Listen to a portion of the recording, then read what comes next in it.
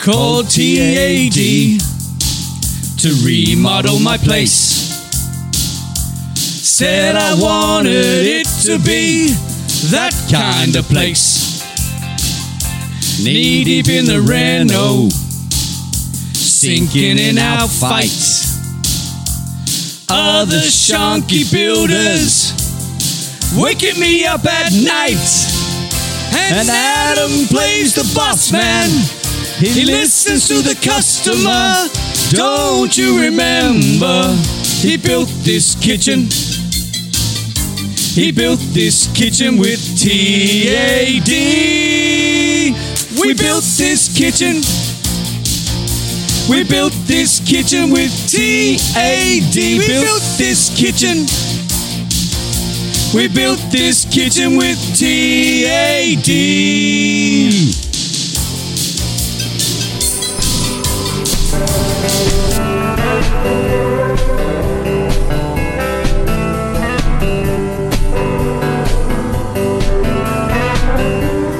I'm Ilana Razbash, and this is Radio Architecture.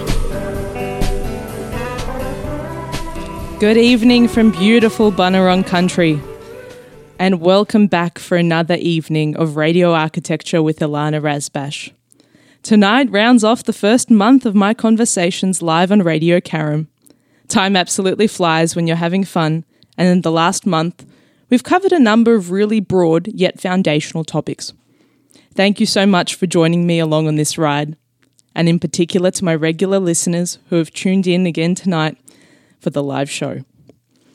Discussions on public space continue this evening with two guests who are joining me live in the studio, both of whom are very experienced speakers, presenters and facilitators. Kel Glaister is a PhD candidate in design at RMIT University, with a focus on parkour vision and playable urban spaces. Kel has been coaching parkour in Australia and internationally for the last decade. She has been involved in national level governance as a committee member and Victorian representative on the Australian Parkour Association and the chair of Roots of Movement Scotland, and is a current ambassador for Parkour Earth. Kel has worked for many years to help dismantle gender bias and improve diversity in parkour, with several community organisations including Women of Melbourne Parkour and Glasgow Parkour Girls, and through organising gender minority-focused events. She is a founding director of Melbourne in Motion, a parkour and movement coaching organisation with a focus on access, diversity and justice. Kel is a founding member of Queer Parkour, an international organisation for LGBTQIA+ parkour practitioners. Kel has a Masters of Fine Arts from the Glasgow School of Art and has exhibited as an artist and a curator internationally. She has undertaken several artist-in-residencies around the world, including at the Gertrude Contemporary in Melbourne, the ACC Weimar, and the Centenale des Arts Paris. Ale Prunotto is a writer and researcher with a background in anthropology. They are an active member of NAM's parkour community, which informs their thinking and artistic practice. At present, Ale is writing a narrative non-fiction book about experiences of women and trans people who do parkour, which explores the intersection of public space, movement, play and gender. Ale also works part-time at String Theory, a small organisation that does participatory evaluation and research for community programs. Ale was also instrumental in implementing the Victorian Parkour Map. Welcome and thank you so much to you both for being on the show tonight. Thanks for having us. Yes, thanks, Ilana. So excited to chat. You're probably by now a month in, everyone's ready for the first question, but I'll throw it to you first, Ale. What is your earliest memory of a building or place? So, it would have to be the first house that I grew up in Johannesburg, South Africa. It was a rendered brick white house, and I remember playing in the garden, but that kind of behind some rocks and ferns, but up against this quite high brick wall with barbed wire electric fence on top. So I remember the space inside the garden surrounded by this wall. And I also remember the contrast when we moved to Australia when I was about 5, and we had no fence in our front yard. We'd play in the front yard and there'd be no fence at all. We'd just go straight onto the street. So, yeah, that was my first memory. That contrast between a gated community and Australian suburbia, is that right? Yeah, that would be it. Okay. I'm sure that was a really different experience of the relationships we have with the public realm and the sense of what's allowed, what's not allowed, who's welcome, who's not welcome. Yeah, for sure. Those experiences. How about you, Kel? What's your earliest memory of a building or place? Mine is, we discussed this before, also about a fence. But I have to preface this story by saying no children were harmed. But my earliest memory, I think, is when I was in kindergarten. It's of the fence between the kindergarten I went to, which was across the road from a creche. And I remember talking with my friend Twee at playtime. In kindergarten, we didn't know what a creche was. Somehow we together decided that a creche meant a kindergarten but for rich kids. And so the creche was exactly the same, but they had better toys and better play equipment. So then I remember we decided to stage like a kindergarten class war by picking up sticks and bits of tan bark and throwing them over the fence at the creche. But it was over a road, so we didn't hit them. We didn't get anywhere near them. The worst that happened was maybe some passers-by got hit by tan bark. So, yeah, my memory is of a fence. Also seeking to claim back space, wanting to challenge space, challenging fences and boundaries. Mm-hmm, yeah. And you seem to be climbing fences ever since. Yes. Really, yes. since that moment. You're both parkour practitioners. Yep, that's right. And I'm sure the listeners are dying to know, what is parkour? This is a question that is more difficult for parkour practitioners than it probably by rights should be. But parkour is a discipline of moving through any given terrain using only your body. So sometimes formulated as taking the most efficient path from A to B, where those two are any given points in a space. Practically, that will mean moving across usually urban terrains, but natural as well, using movements like jumping, vaulting, climbing. And for the radio listeners, the most common media touchstone is the opening sequence of Casino Royale, the Bond movie.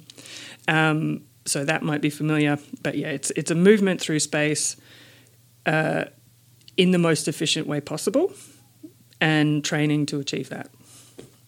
Thank you. Is your definition the same, Ale, since there's so many facets? Yeah, well, I think I would add to it maybe. I was actually thinking about this the other day, and I feel like I'm doing parkour the most when I'm moving through a space, but I'm following my curiosity. And you know, if I see a curb and I want to balance along the curb, then I go and balance along the curb. Or, you know, if I want to play on a bench and I want to just see what it feels like to jump up on it, or you know, kind of do a little tiny cartwheel over the end of it, then I'll try that. And so that's what parkour feels like to me, is like following that curiosity, regardless of whether there's that little voice in my head that's saying, oh no, don't do that, what will people think of that. That's what I would add. A liberation and a freedom in the practice. But that's really interesting that you say you follow your curiosity. A couple of weeks ago with Rachel Yampolsky, we touched on the practice of the derive, where you move through a city and follow your curiosity. This is a playful, joyous expression, really. In how many ways do you think it's hanging on to senses of childhood, what maybe children do naturally to play, and then to encourage adults and older people, as I've seen from your classes, to also practice parkour?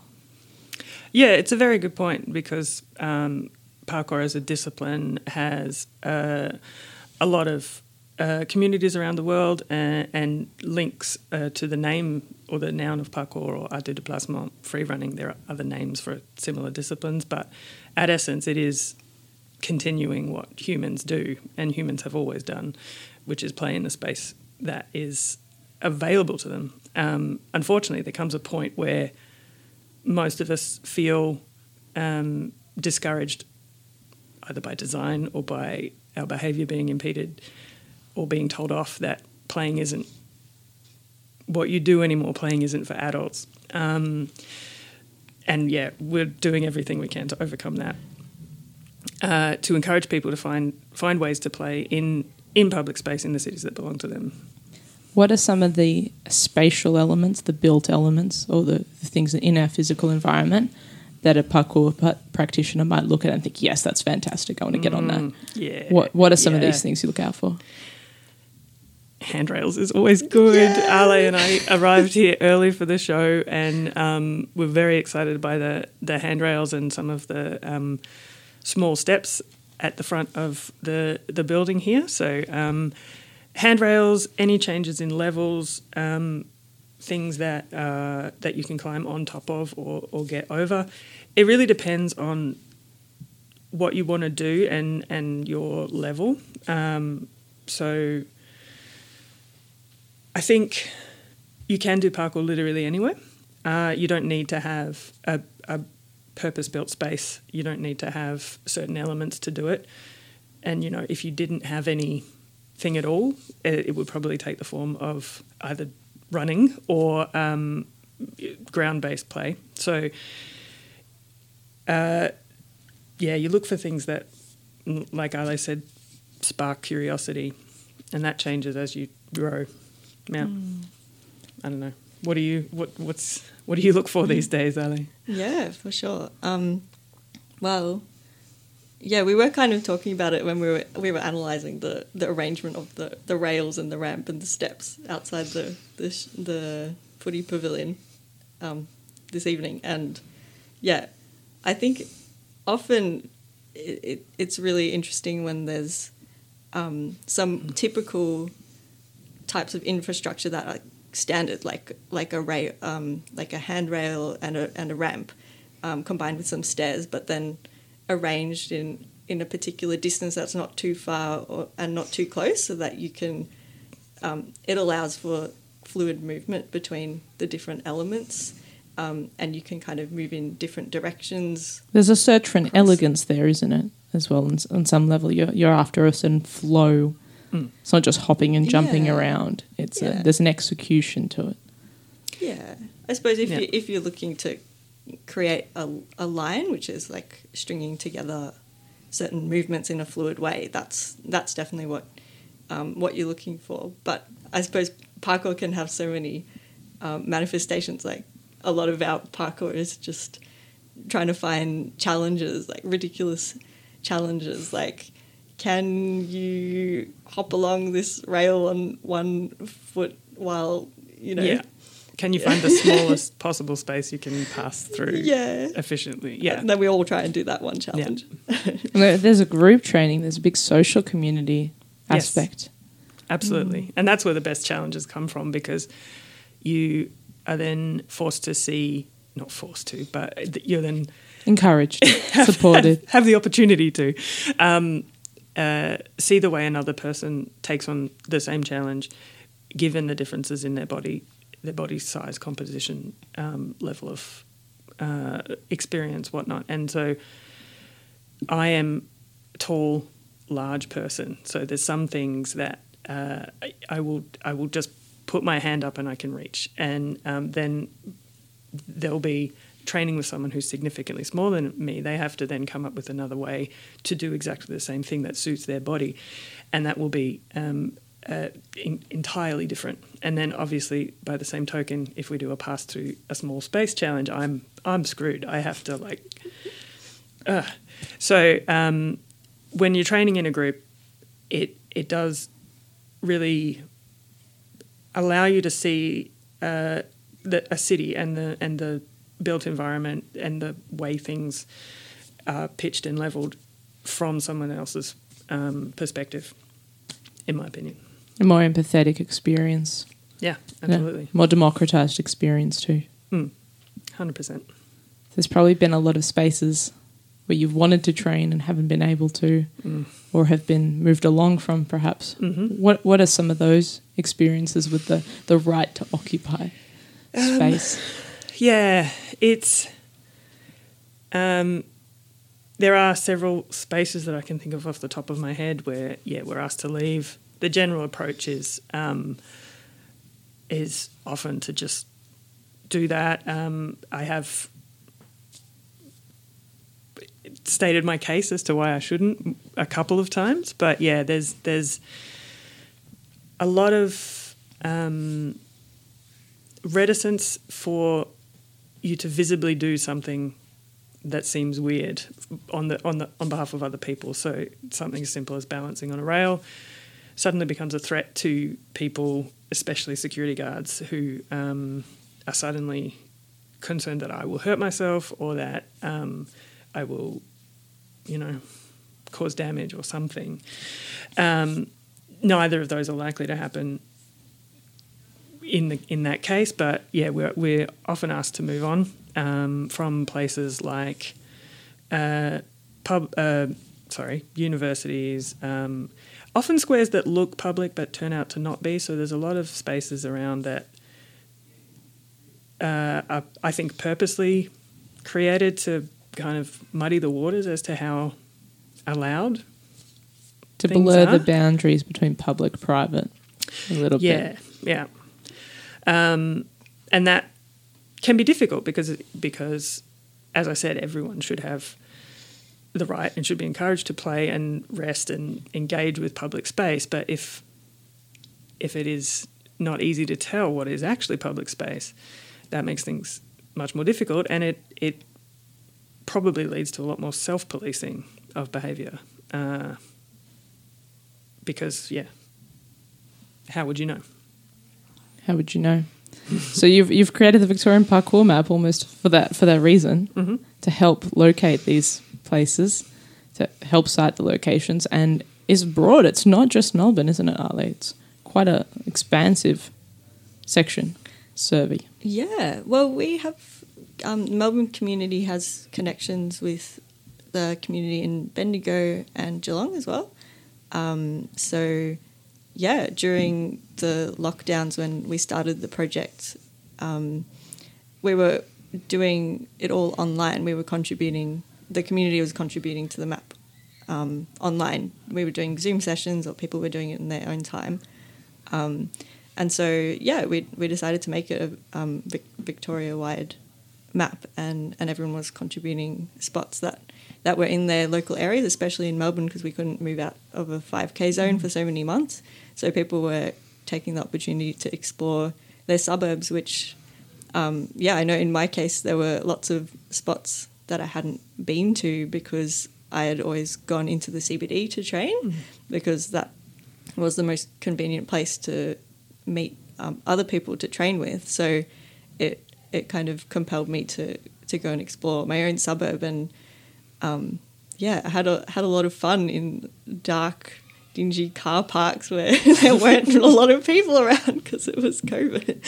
Yeah. What an amazing way to crowdsource data and also connect a community when you couldn't train together. Mm-hmm. And people had to invent new ways to train and use a dining room chair as an apparatus instead. I've seen a couple of demonstration videos like that. So what are some of the fields and criteria that you applied to the map? What sort of information is in there? Because these democratised mapping projects, of which there's many, some are very famous, like Queering the Map, or some of the work by XLab. There's a number of feminist mapping projects out there that really look at a city differently by virtue of who made the map. And all maps carry biases.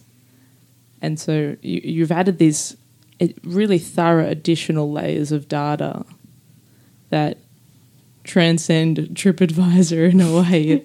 It's not a shallow, come look at this. It's not a shallow, do this. It's very, very thorough. So could you tell us some more about what are some of the fields and inputs and how was the criteria around this project decided? Yeah, so there were a group of us who were quite involved in in deciding these things, and we came up with a few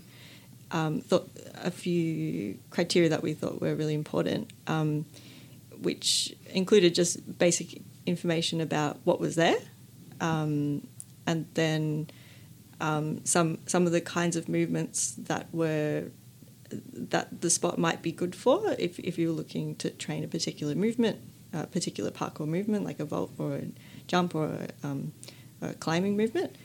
But then we also wanted to include information on safety and accessibility as well. So we left that open for people to interpret how they needed to for whatever spot that they were adding to the map.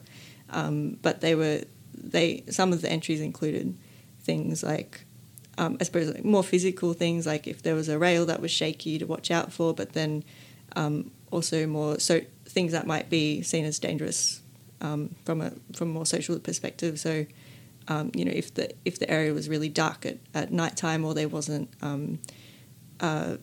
passive visibility, for instance, if it was around a corner, but if it was in a place that was well lit at night, or it was near a pedestrian thoroughfare, then they would put that information in so that people could make a decision about whether they wanted to train there, if they felt comfortable, and whether they would maybe rather train in the day rather than at nighttime. So it was safety, and then also accessibility, which was also open to interpretation. But people would include things like, was it kind of accessible? Like, was it flat ground, or was it were there bumpy surfaces, or also for people who had sensory overload, like was it a very noisy place? Was it very busy? Is there lots of people around? Is it very bright in summer? Is there like white concrete that might reflect sun? Or is it very noisy around there? So these were some of the kinds of things. Fantastic. Yeah. Do you remember if there are any more, Kel? It's a really empowering data set from my perspective, because few sports give people that ability to make their own decisions for what's right for them, what's right for their bodies, what's right for their level of risk or skill or safety they're willing to assume in the juggle of consequences. I did have a look at the map, and I noticed that you also have a criteria for nighttime spots, especially like a separate coloured icon. Mm-hmm. And there was a couple of spots around this part of town, the Balham Parkour Park. It's quite purpose-built. Mm-hmm. And a few other spots near the Frankston Arts Centre and the Frankston Library. Mm. And maybe you'll add one more after this evening's visit. Absolutely. As well to the Roy Doyle Pavilion, which is where Radio Caram Studios are located. By the way, if you want to contribute anything to our conversation tonight or ask any questions of Ale or Kel, you can text the studio on 0493 213 831. And we'll love to read your question out on the air. What do you think about purpose-built facilities for parkour? It's a fraught question for a lot of people. On the one hand, I think they're loads of fun, and Balham Park is an example of an incredibly fun place to train and to, especially with children, to go and explore and play. On the other hand, there is potential for purpose-built parkour parks to be, perhaps a force for bad in this, if we think about it as a fight for public space. There is maybe it's previously been compared to street skating, in that in the 80s when street skating was a lot bigger than it is now, and around then, I suppose it might have even been earlier, whenever councils started building skate parks, there was then somewhat of a backlash against street skaters, where it was like councils or people would say, why are you still skating on the street? We built a park for you. Why don't you go to the park? And that is essentially taking away public space for recreation because you've provided another resource for it, or another place. It's cauterising that form of play to the territory that you've been marked out for the weirdos to go to. And that's potentially problematic if that does happen to parkour, because not only is the discipline about play and curiosity and exploring what your body can do, it's specifically about doing that in public space, in urban space, in the place that you live. And if that, while I think that there are many fantastic built parkour parks and would love to see more, we also have to make sure that we don't turn our back on the other front, as it were, if that makes sense. Absolutely. Yeah. You've got to be visible and be present, and continue engaging with what you want to see more of. That's perhaps a little bit hyperbolic, but the price of safety is eternal vigilance. And yeah. I think also the other another way that parkour parks are somewhat problematic, and again, I do love playing in them, but I don't think we need purpose-built parkour parks. I think what we need to do is build in the sort of interstices of every street something that we can play on, and essentially weave through the fabric of the entire city these opportunities for movement and play in whatever form that might be, including parkour, rather than saying, this is the place where you play, this is the place where you work, this is the place where you live, and only putting roads between those three things, And ring fencing the activities where you want them. Yeah.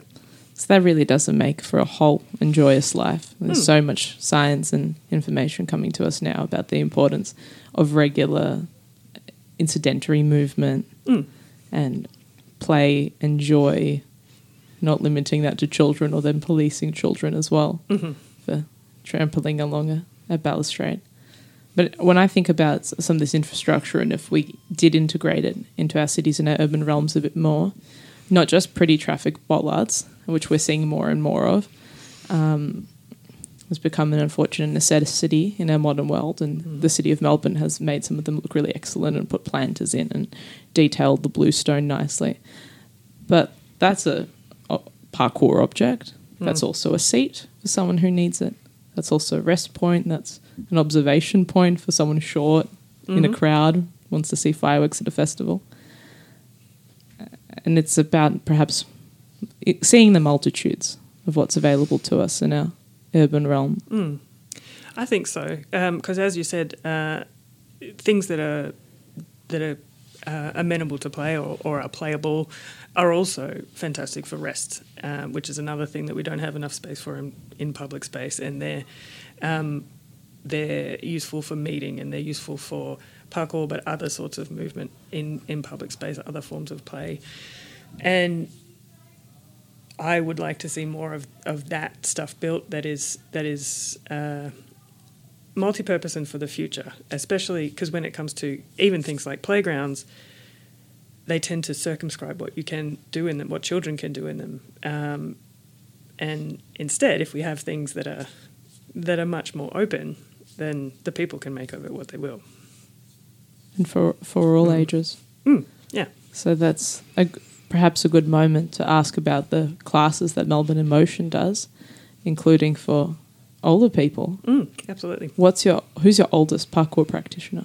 Eileen was 84 when we were training together. I haven't trained with Eileen in a while, but there's no upper age limit. I was going to say there's no lower age limit, but there's probably a lower age where it is indistinguishable from being a toddler. So yeah, but 84 and incredibly strong. Yeah, absolutely.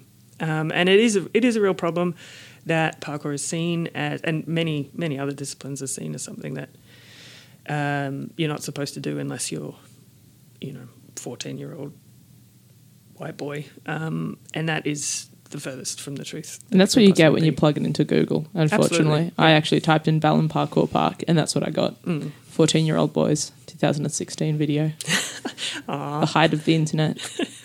But that's not it. You've got an amazing group. You've got really big, regular weekly turnouts. You've got regular classes. It is a fantastic way for a lot of people to come to parkour when maybe they are feeling a little bit intimidated by its public image, or by this idea that it is only for young people, it's only for people of a certain gender. just going out and experimenting is a fantastic way to get into parkour, but sometimes that's a bridge too far. And we run classes and recommend classes also because we can give you a lot of safety tips and a lot of easier ways to do things. But being able to come to a class, especially one that is for beginners or for a particular age group, just makes that first step so much easier. And the first step is the hardest, I think. So, yeah. Ali, you're writing a book at the moment. Mm-hmm. What are the barriers that you've identified for people's participation in parkour so far? Well, the book itself doesn't focus so much on the barriers, but I suppose part of the reason why I want to write the book is because I've noticed the barriers. So the book is focused on experiences of women and gender minorities, including trans and non-binary people who do parkour. And what I noticed when I started parkour is that when I looked at it on the internet or on Instagram or any videos about it, when I looked for written materials like books and articles, most of it was focused on cis men. And it didn't line up with the community that I'd entered. And yeah, in Melbourne, there's quite a lot of diversity in terms of gender. And yeah, I noticed how much of an influence it had on my own sense of self and my own comfort in my body, and my own confidence. And I could also start to notice that for other people around me as well. And so I thought, there's something here that I think could be explored and that I think more people should know about, that parkour is more than this stereotype that is so pervasive. And I think that if more people knew what it can be like to do parkour and how doing parkour has the potential to change so many aspects of your life that all interrelate, because you're your body and your body does everything. So when I kind of want people to be aware, there's more to parkour than what it might seem if you just look at the media. Well, I really look forward to reading your book. Sounds like there'll be some interesting tales of the opportunities for liberation through parkour, but I'm also always really interested in these stories of interconnection and really complicated webs of inextricable interconnection and how everything ties together. And sometimes that, Kel, you describe weirdos, but really not, really highly educated people with an interest in the urban realm who are brave enough to be active in public, which I don't know how we got to a place in society that became radical. That and resting has become radical, a radical act to claim space in public. But to see those threads come out will be really interesting. Your work is also in many ways an act of resistance. I know, Kel, you're a vehement advocate against fitness culture. And I'm mindful of the meta kind of qualities here because, this conversation after it's broadcast live will be podcasted out and people will listen to it on podcast, and then maybe I'll make a reel or something. And then that might come up in someone's feed right after a muscly man yelling at his mother as she does deadlifts. I've seen that one, yeah. Yeah, that one was pretty popular recently. Yeah. And it's a different world, so I hope your different voices come through. But say something about fitness culture for us. Yeah, it is all pervasive, especially in Instagram. And I think there is, especially as a parkour practitioner, as it's a discipline, it's a sport. Some people call it either or both. And it is actually, there's a lot of history of it being about building strength, building stamina. And so feeds into some of those stereotypes about fitness and strength being tied to worth. But at the core of it, I believe that it is about joy and curiosity, and it is about exploration. And any fitness, any gains, in my opinion, flow out from that. And if you change the way that you look at it to be based in that core of not to be cheesy, love, it does change your own relationship with your body. Whereas if you look at a lot of fitness culture, it is instead based in productivity and capitalism and punishing of your own body, which, in my opinion, doesn't lead to a healthy relationship with your body,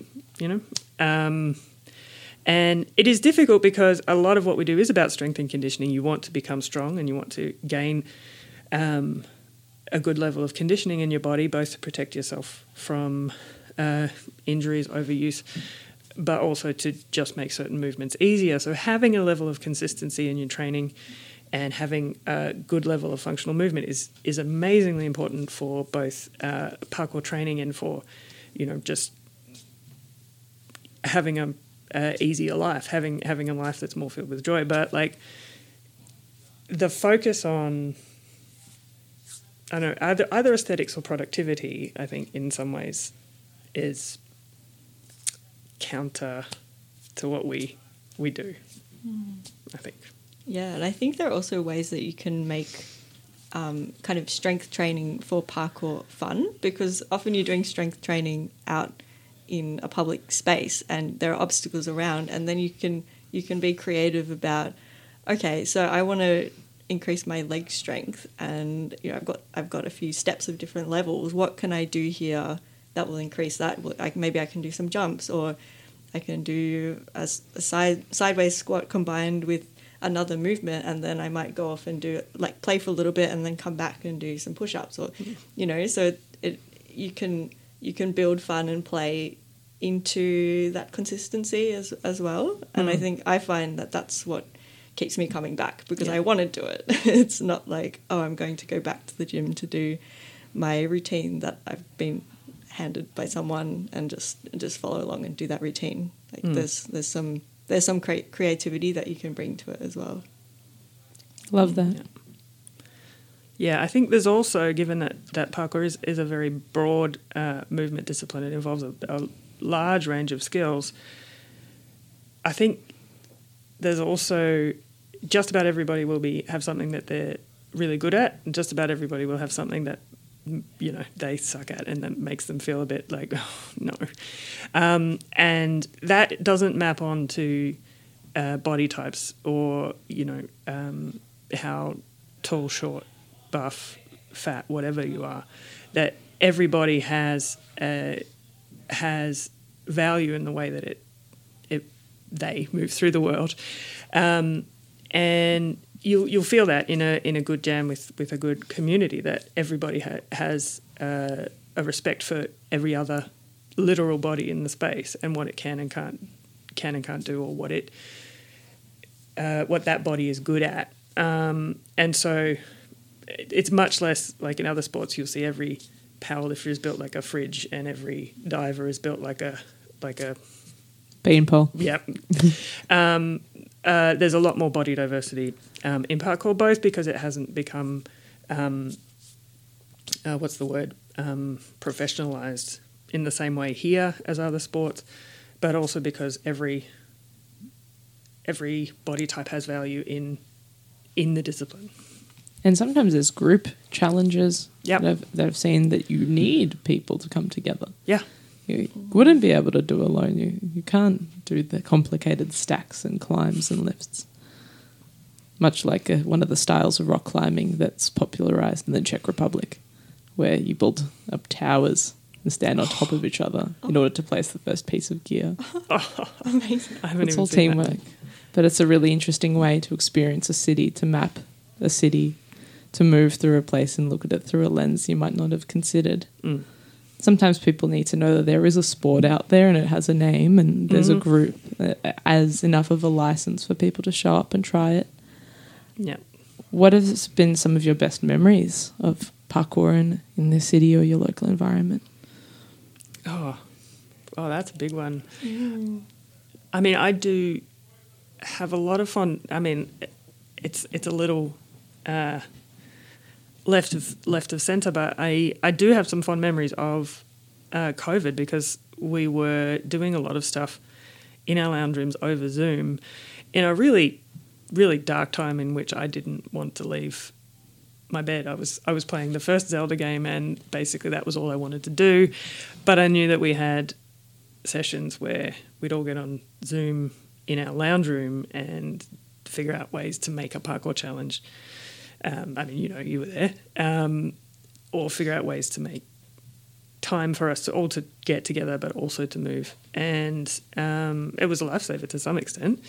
So it's weird to answer that question with my lounge room, but I just did. So there.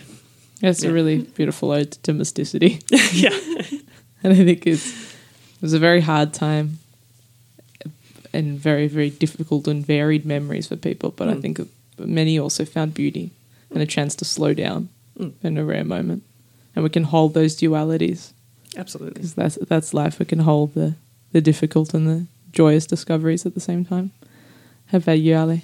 I'm finding it really hard to pick one. But I think I would just go broad brush and talk about my training sessions with women of Melbourne Parkour, which is not restricted just to women. Basically, anyone is welcome of any gender. And yeah, just the sense of joy and excitement and togetherness that you can get from playing in a group, and especially once everyone's kind of warmed up and they've found challenges and we're all bouncing ideas off each other, and then like encouraging your friends through a challenge and then seeing them get it, and then that inspires you to try it when you wouldn't even have thought to try it before, and then you get it too, and it's just that sense of like elation, like you're building each other up. I think that's been really special, and I was also reflecting on how that has also been kind of changing my mental and emotional map of the city, because I've had all these very joyful memories in public spaces with other people, it makes me feel more at home in public spaces, because I have those memories and associations that when I walk through a space, like I feel like I have positive emotions to draw on in connection to this space. Yeah. That makes a lot of sense. Mental and emotional map. I love that. Say more. Well, I think we have a sense of a city based on we kind of imagine a city based on how we move through it, and we can connect. We create this imagination based kind of by collaging these memories of moving through different spaces and the different experiences you have in those spaces. And I know personally that through different times of my life, I've had more fearful associations of public space. Like especially there were a few years back that there was someone who was murdered in Brunswick, and I remember being in and around Brunswick was quite stress inducing around that time. It was very unsettling. Yeah, it's still unsettling for many. Yeah, and so just having that knowledge of that violence is a possibility in public spaces. Even though I haven't directly experienced violence, but I've had microaggressions like catcalling and that kind of thing, and that kind of reminds you that is a possibility. And so I suppose having these experiences with women of Melbourne Parkour, it's almost like counterbalancing that, and weighting it more towards those more positive memories of public space, rather than retreating away from public spaces because of that fear and withdrawing. That's what I found anyway. You know, it's different for everyone. That's really wonderful. It's testament to the restorative powers of community and coming together and claiming space. A level of critical mass. Like, some of your sessions are not small. Yeah, it is a really fantastic way, especially for people who do feel less able to take up public space because of the ever-present threat of violence. We can find ways around it, and one of them is critical mass. We can find ways to win back what's been taken. Yeah, Advocacy is a really big part of your work. I hope so. And I guess in many ways, I suspect it's a mixture of necessity and your strong moral compass that started the passion and the fight for it. But more specifically, how does that intersect with parkour and some of the strategies and policies you have in place and have been fighting for as well? Yeah, it's been a hard road in some ways because one of the things we'd like to move towards is talking with councils and advocating to councils and people who do build public space that it should be playable. But I've been trying to poke councils about it for a long time, and I think for a long time they were afraid of the word parkour. So you come up with ways to avoid that word if it isn't getting you where you want. But I think a tide has turned, and that a lot of councils and a lot of people have more awareness of parkour and are more willing to build the spaces like Balham, which is a double-edged sword, as we discussed. But yeah, we've always trying to get involved with any play spaces, any councils that we can annoy with our requests for things to climb on. And art projects and workshops, you've done a number of them. So if anyone looks around the calendars of town, I'm sure there'll be many more in the future, as there has been in the past. So keep your eyes peeled for absolutely anything coming along. Send us an email. Yeah, from Melbourne in Motion as well.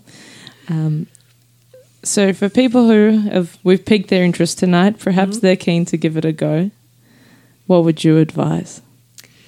Well, if you can come along to one of our classes on a Saturday, they are in the CBD, so it's a bit of a hike. But yeah, you can go to our website and book in a class, or you can always just send us an email through there with your questions about parkour and how to get started. And what's the contact email, just for the listeners? hello@melbinmotion.com. So MELBINMOTION.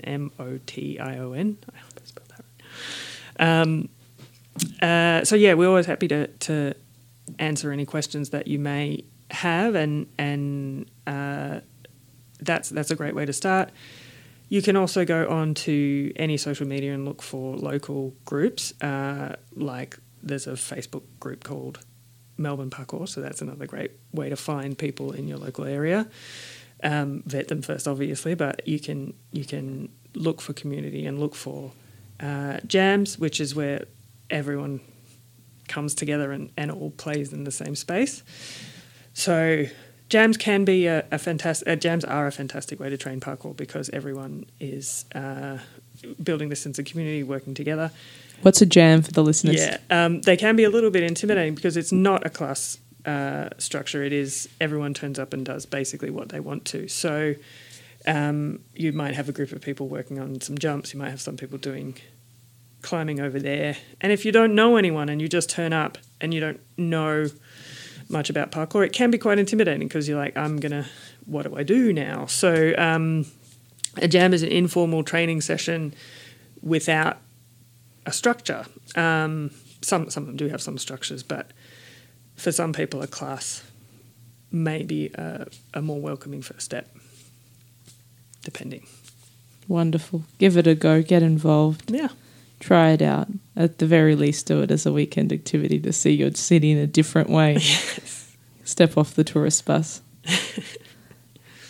And Ale, what advice would you have for someone who might be a little bit nervous setting off into parkour and the parkour community? Yeah, well, I think what I would keep in mind is that there are just as there are progressions for every movement, like there are ways to make everything harder, there's also regressions. So there's always ways to make something easier. So if you can't do a jump that's 1 meter long, you can practice it that in 50 centimeters, or you can, if you can't do a vault over a rail, you can kind of just place one leg on it and then swing the other leg over it, because even if it feels like you're not doing the movement right, you're still getting your body used to the pattern of movement.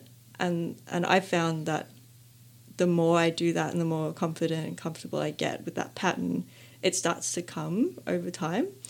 And also to not worry about whether you're strong enough, because that's something I hear from people who want to start, but they feel like they're not strong enough.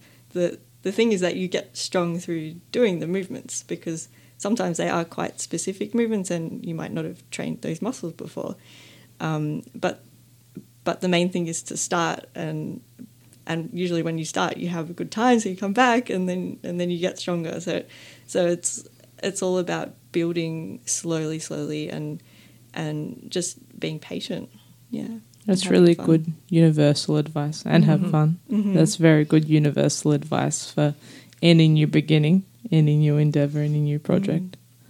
And those lessons that you've very obviously taken from parkour and disseminated through a whole experience in life. And I see that in both of you, because you're such curious people. You're interested in so many different disciplines, in writing, in art practice. Kelly, you're about to start a PhD, so we wish you all the very best for the PhD ahead and the book ahead as well. Thanks. I'm resisting asking when we can expect it. I don't want to put any pressure on you, so we look forward to following you along on social media and seeing when that book will be announced and what's next on the horizon. So I guess a final question is, well, what gives you hope? Oh, geez. Push me off a cliff with the last question, why don't you?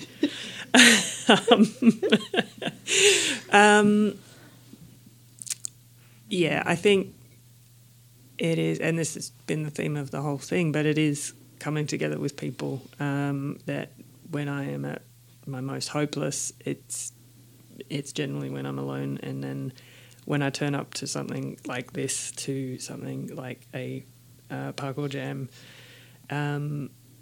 and see the joy in community, or just hang out with people, that is what pulls me out of the pit, I think. It's very true. Yeah, I would also say the community, but with a slightly different angle. I think from what I've seen in the parkour community, there's a lot of care for other people.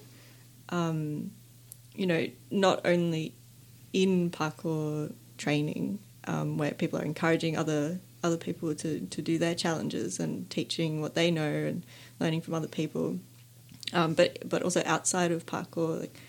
There's been so many times where I've seen other people helping other people in the community, and so often when you travel, like recently I went to Colombia and I spent time with the parkour community there, and people were so generous and so welcoming, and I've heard that it's like that in so many parts of the world. The parkour community is very generous and welcoming in general. And how did you find them? How did you connect with the Colombian parkour practitioners? Well, someone who I was interviewing was Colombian, and she connected me with people in Bogota and in Cali as well.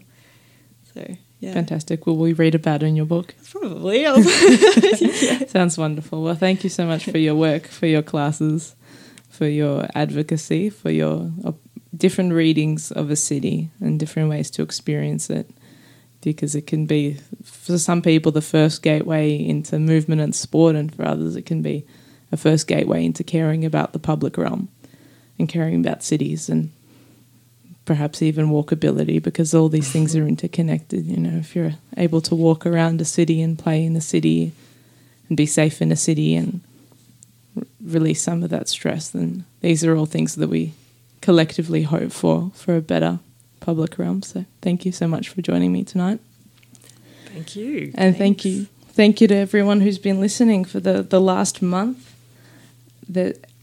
and everyone who's supported the show so far. We look forward to bringing many more weekly episodes to come and continuing conversations on very wonderful and weird and varied interconnections in the world of architecture, because architecture is all about ideas and architecture really is everywhere. Good night. Thanks for joining me for another evening of Radio Architecture with Ilana Razbash. This live show was broadcast and recorded in the Radio Karim studio on Bunurong Country. You can replay the show wherever you get your podcasts. Thanks for tuning in and supporting community radio. Take care. Hello, my name is Dave Graney. I am an underworld musician of many years standing. I'm here to ask you to tune into my fellow traveller, my comrade, Radio Karim.